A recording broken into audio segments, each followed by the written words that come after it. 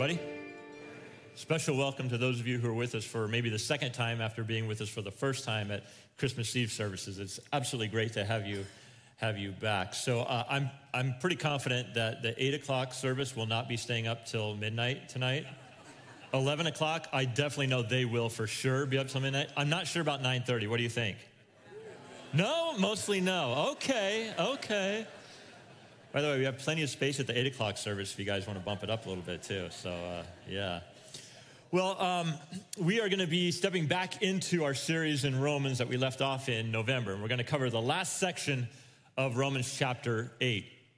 And maybe one of the best ways to set this up is to tell you the story about John Bunyon. Lived in 1660s. He was a great Puritan preacher and author. But at one point in his life, he, by his own admission, suffered from severe depression. You might not know that. Severe depression. Until he began meditating on the words of our text this morning. He said the more he reflected upon Romans chapter 8, the more the clouds began to lift. And he felt God drawing him out of the distress he was experiencing. Understandable.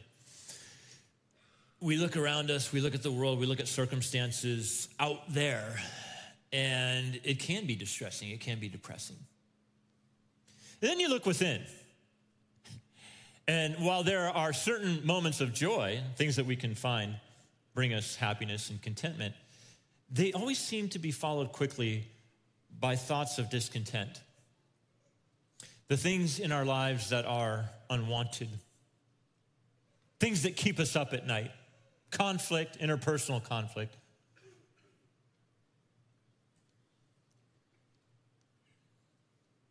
And then the words of the Bible begin to settle into our hearts and minds as we too begin to reflect on them. I don't know if there is a better way to start 2024 than by focusing on this text. Specifically, there's a line that Bunyan read,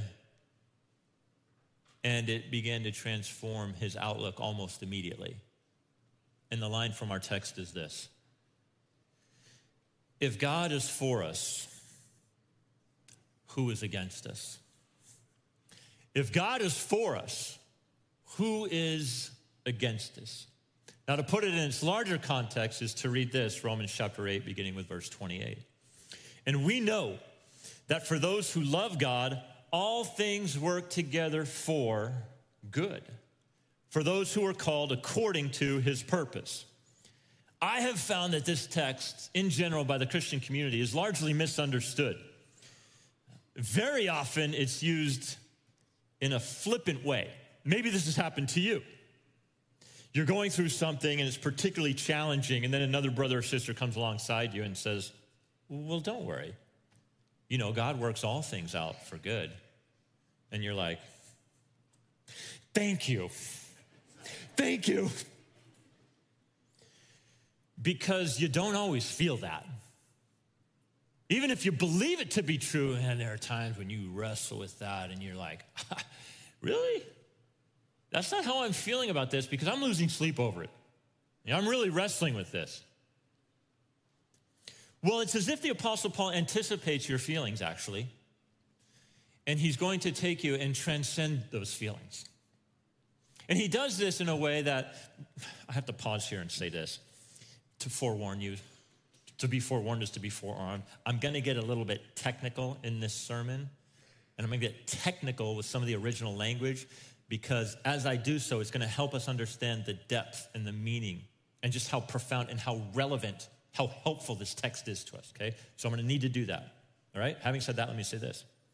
Paul wants to lift you beyond the feeling to get you to concentrate on the truth. And in order to do that, he's going to use some very specific Greek words, very, very intentional with his word choice. So the first word he uses is oidmen. That's the word he uses, translated as English, know. For we know. It's a very interesting word because it's the word used to describe certainty. It's a knowledge that's beyond a shadow of a doubt. Okay? You're absolutely certain about it. Absolutely, totally convinced that it is true.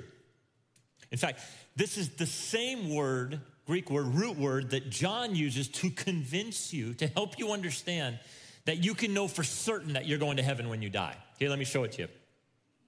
1 John chapter 5, verse 13. He says, I write these things to you who believe. He's given these great theological statements about who God is, who you are, what God has done for you. And then he says, now let me help you understand why I'm laying this stuff down for you. Okay, here's the reason why. I write these things to you who believe in the name of the Son of God, that would be Jesus, that you may know, there's your word. Root word is oida. It's almost the same word that Paul uses. We know that God works all things for good for those who love him, that you may know that you have eternal life. This is absolute assurance. Notice also that this assurance is not actually for everybody. He qualifies it. We know for those who love God, all things work together for good. In other words, this promise is only for Christians. More so, he presses in and he says, for those who love God. Now, here's the question, right? How do you know that you love God? Well, in John chapter 14, Jesus says, here's how you know. He says, if you obey me, you love me. If you keep my commands, that's how you know that you love me. You care about the things I care about. And to love something is to set your affections upon it. And so therein lies the question, what is the object of your ultimate affection? If it is the things of God, then you will obey God. That's how you know you love God. Now, how does God work all of these circumstances in your life? And that's the word, right? All. Meaning the things that you want to come into your life and the things that you don't want, but they're coming anyways. I've said many times, life has a way of taking things away from you. Life has a way of bringing things across your doorstep, and you're like, no. And here it is. And you can't stop it. Things that you do from your own misguided actions that bring things into your life that are unwanted. Then there are things that just come across, and you're like, I didn't see this coming. I'm always like this in 2024. I always get like this. Or when a new year approaches, I'm like, what is this year going to hold? There are some things you can anticipate. Then there's a lot of things where you're like, I don't know, what phone call am I going to get that I didn't expect? What loss am I going to experience? What distress is going to come into my life? It's going to be something. It's going to be something.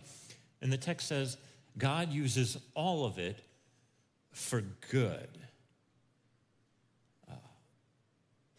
There's another word that helps us understand how this all fits together. I'm going to give you the Greek pronunciation of the words translated into English as work together, okay? You'll probably recognize its English equivalent, okay? Here's the Greek word, synergy. Synergy. What's it sound like? Synergy. Synergy. So this is interesting because he's saying God works everything synergistically in your life. What is synergy? Synergy is the cooperation of two or more things to produce something that would have a greater impact than if those things were acting alone. That's what it means to work synergistically. So you see what's being said? God is using all of these things in your life, the good, the bad, the wanted, and the unwanted. And he's just, together, they are producing things in you that could not be produced on their own. All of the circumstances in your life, good and bad, God is weaving together to form this tapestry. And Christian, know that the author, creator, sustainer of all life is really good at this. I mean, this is the God who speaks things into existence, ex nihilo, out of nothing. This doesn't mean that everything in your life will end up as you want it to be. At some point in your life, as you pick up some age, you begin to think, I didn't think my life would be like this. I can't believe it. I can't believe it. God is working these things synergistically. One more important point that really gets at the heart of understanding here. If God works all of these things for good, what does that even mean? What is good? Like, what does that look like? Well, thankfully, he tells you. And it has to do with your calling according to his purposes. God has a purpose on your life. That is defined by your calling. What is a calling? A calling is it's a compulsion to a particular way of life. What does that life look like? Well, he tells you in the next verse. For those whom he foreknew, he also predestined to become conformed to the image of his Son. There it is. Did you catch it? That's the follow-up verse. He's defining what the good is. The good is not some really happy circumstance like, oh, great, now the suffering has come to an end. The good is being conformed to the image of Jesus Christ. You've heard me say many times if you've been around, God always blesses the greatest likeness to his Son, Jesus Christ. Jesus learned obedience, the scriptures tell us, through his what? Suffering. God uses the pain, the heartache in his tapestry to weave within you the image of Jesus that would otherwise not be there. You know it to be true. Pain, heartache, discomfort. Very often God's megaphone in your life saying, pay attention. There's something about to be produced in you and through you that would otherwise not be there without the hardship. You were called to be conformed to the image of Jesus, and that is the ultimate good. So, you look ahead, or even now, whatever present distresses are in your life, whatever will come in 2024, those distresses are not for your destruction, but they're meant for your transformation, if you see it that way. And if you don't see the transformation aspect of it, you're going to be stuck. You're going to be spiritually stunted. The spiritual muscle will be weak. And rather than take on the image of Jesus, you will take on your natural disposition, and that is the disposition of the flesh. And you will actually be at odds with God. And you will start to question God. That's why he says, Oidman, you need to know this with absolute assurance. God wants to produce something good in your life. But hold on for the ride.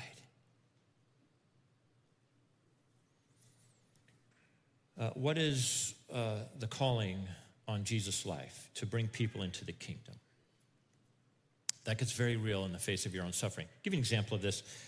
I think this hit me more profoundly for the first time, perhaps when I was in high school. I had a close friend, and her father was diagnosed with a terminal illness. He had just a few years to live. And it just so happened that he was a strong believer in Jesus. He would face his own mortality in such a, it just didn't make any worldly sense. He embraced it, almost looked forward to what was to come. And at that time, remarkably, in the church we were all attending, the pastor was teaching through the book of Job.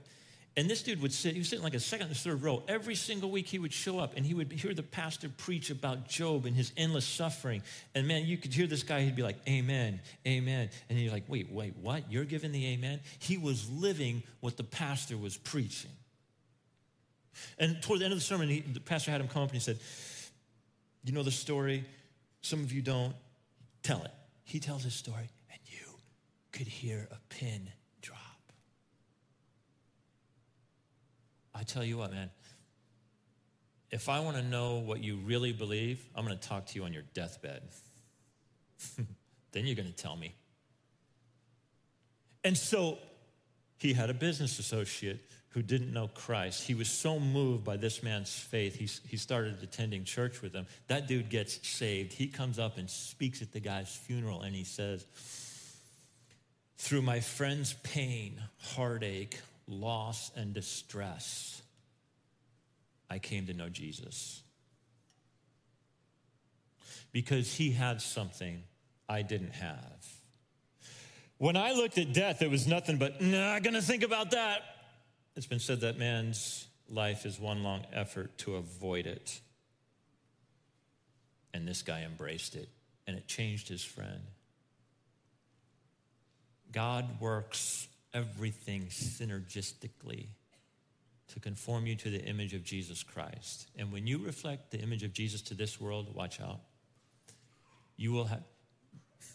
Then you will understand your true calling and purpose. That's what the text is telling you. Now, I know that there's some theological neatnicks in the room, so let me say this. I'll get to predestination, election, sovereignty, free will choice in chapters 9 and 10, all right? Spare me the emails. It's coming. Don't worry, it's coming. Chapter 9, verse 1, you're like, wait, what happened to this like crescendo ending in 8? You know, it's like, has God rejected Israel? Has God failed his people? The tone changes dramatically. Next week, okay? Buckle up for that. We're going to go into the deep end. For now, I want to bring out one word. I just want to highlight one word. Because Paul goes on and he talks about the fullness of the trajectory of this kind of lifestyle and attitude for the Christian. Verse 29, for those whom he foreknew, he also predestined to be conformed to the image of his Son. Why? For what purpose? In order that he might be the firstborn among many brothers. In other words, Jesus set the pattern for us. You know, it's like that firstborn didn't necessarily mean the one who arrived first, but it's the rights and privileges of one who is to inherit things. That's Jesus. He started it. That's the pattern. So the rest of us are patterned after him. Okay, that's what he's saying. And those whom he predestined, he also called. And those whom he called, he also justified. And those whom he justified, he also glorified. We'll get into the languaging next week, but let me just speak to this word glorified. It's such an amazing thought. Before time began, God foreknew and predestined us to be conformed to the image of his Son. Then he gives us his calling. And then on top of that, what happens is he gives you his Spirit, and it's the Holy Spirit that quickens the human spirit that allows all this to happen in some quasi-mysterious way that I don't fully understand. It's kind of like the conversation that Jesus has with this guy Nicodemus. He's like, I got questions about salvation and how one is saved, right? He's like, explain it to me, Jesus. And so Jesus essentially says, well, it's kind of like the wind. The wind just kind of blows wherever it wants to, and nobody really gives it instruction or direction. He's like, that's the Spirit of God and how the Spirit of God works. There's some mystery to it. But the end result is all glorification, which is another way of describing the fullness of what God wants to do in your life. That's a description of the eternal state, okay? And all that you have to receive then and there, absolutely freed from the very presence of sin on this earth, a transformed, glorified body. That's all in that concept of glorification. Now, here's what's really interesting about the languaging here. Because, all right, this gets lost on us in English, but back in the day, if you wanted to tell somebody that, listen, there's a future event that is so certain to happen, I'm going to talk about it as if it was in the past. Does that make sense? It's a future event, but I want you to know it is so certain to happen. I'm going to talk to you like it's already happened. So what they would do is they would use the Greek tense, the past Greek tense, to describe a future event for the purpose of letting you know it's a done deal. For example, you might ask me to do something for you. And so I respond by saying, hey, consider it done. Well, it hasn't been done yet. But what I'm telling you is nothing's going to stop me. Nothing will stop me from completing it. Well, in reality, there's a lot of things that could stop me. I could die. I could get sick. Chances are I'm going to forget what I told you. Okay, that's most likely what's going to happen. I'm going to forget about it. You know what I'm saying? There's lots of things that nothing is going to stop God. Nothing will prevent him from following through on what he has to say. And that's why Paul puts this word glorification in the past tense. He's like, it's already done. It's already done. And so this is pretty good. So what he's telling you is, live like it. Live like it. Live like your future eternal state is so secure. Live today in light of eternity. Okay?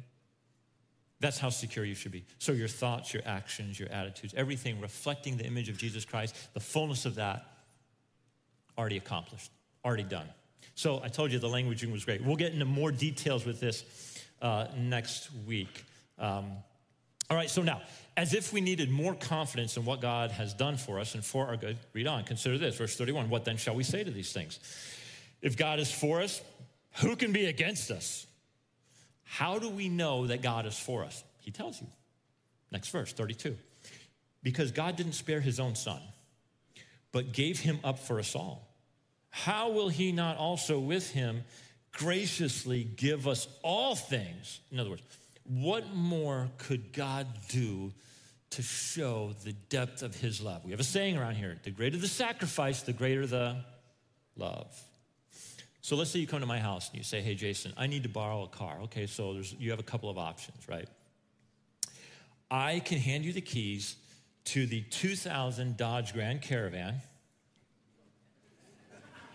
which I bought in 2000, and it currently has 200,000 miles on it. Actually, I just sold it last month, okay? I thought about keeping it for another year because, you know, in 2025, I could hang historical license plates on that thing. That would blow your mind. A lot of you would feel real old right there, seeing that thing cruising around town. You'd be like, I had one of those. Wait, what? 25 years old, historical.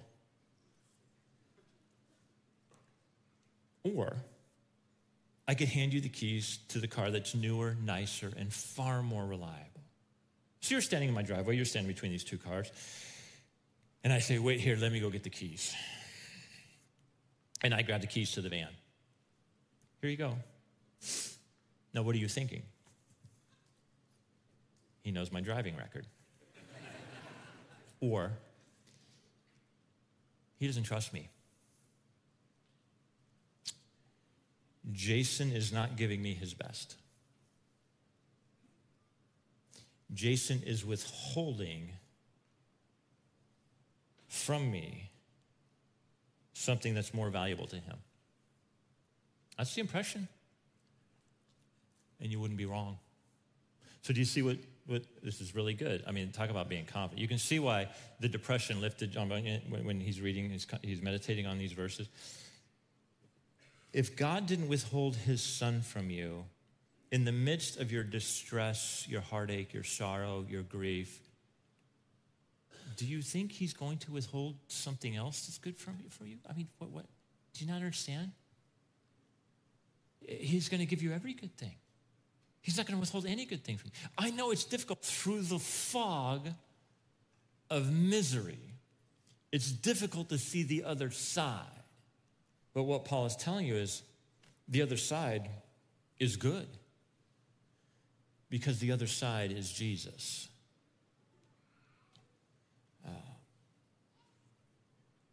This is all positive.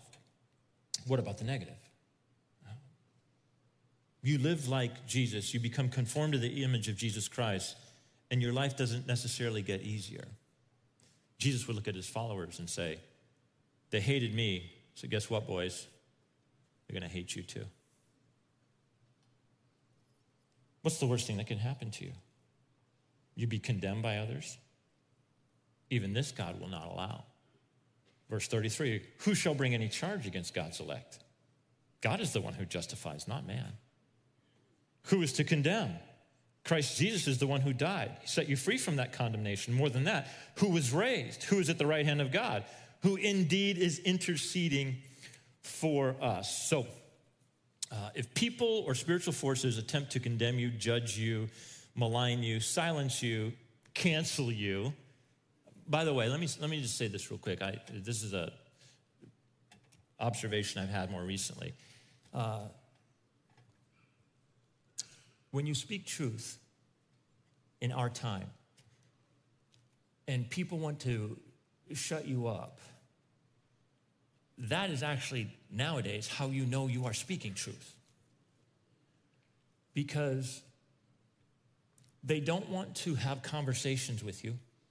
They don't want to debate. They don't want to discuss it with you.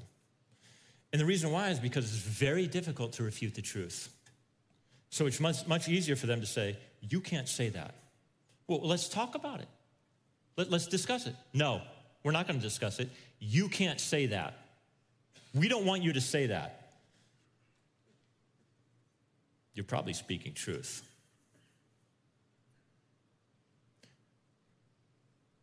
Jesus silenced all of those charges. He silences all of them. It's as if he says, this one's with me. By virtue of my nail-scarred hands, nothing said about this one will stick. Who is there to condemn this one? I have set this one free. This one is in the truth. Be bold, be courageous. Why? Because in the end, nothing will separate you from the love of God. Now, this is where Paul begins to pile up these joyful expressions, one after another. And this might be the most joyful section of the entire Bible. Who shall separate us from the love of Christ? Now, then what Paul does is he's going to give you a little taste of his autobiography. If you know what this guy's been through, he's speaking from experience. Shall tribulation or distress or persecution or famine or nakedness or danger or sword? Paul has experienced all of this. Shipwreck. They attempted to kill him several times, whipped several times, imprisoned, constantly in danger for his life.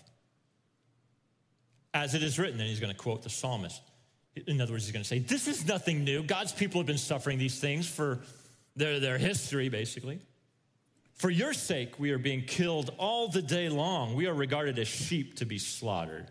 You realize in India and in parts of Africa, there are literally thousands of Christians being killed for their faith.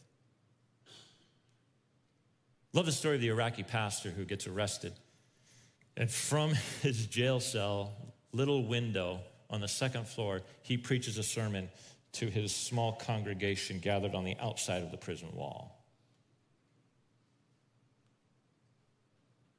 We won't come to church because we have a slight remodel inconvenience.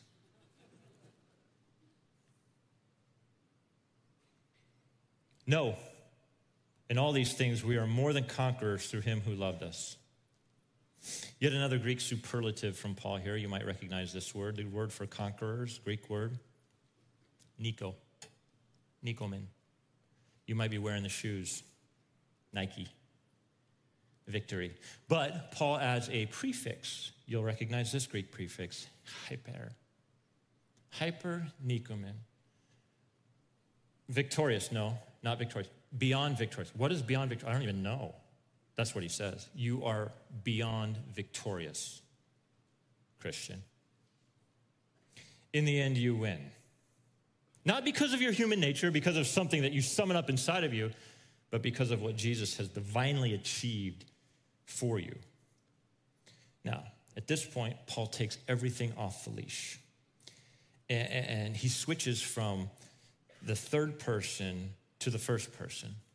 He moves from we to I in the middle of this cascade of joyful expressions, piling one on top of the other. And I don't know, maybe the best way for me to describe this is if you've had some kind of church background and, you know, the preacher's getting after it, and he's spitting and he's sweating and he's wiping his brow, and then there's someone on the Hammond B3 organ back there playing some crazy fills in between, you know what I'm talking about, hyping everybody up, right? And everything's building and building and building and building. That's what's going on here. This is like a mic drop moment, okay? For I am sure that neither death, nor life, nor angels, nor rulers, nor things present, nor things to come, nor powers, nor height, nor depth, nor anything else in all creation will be able to separate us from the love of God in Christ Jesus our Lord.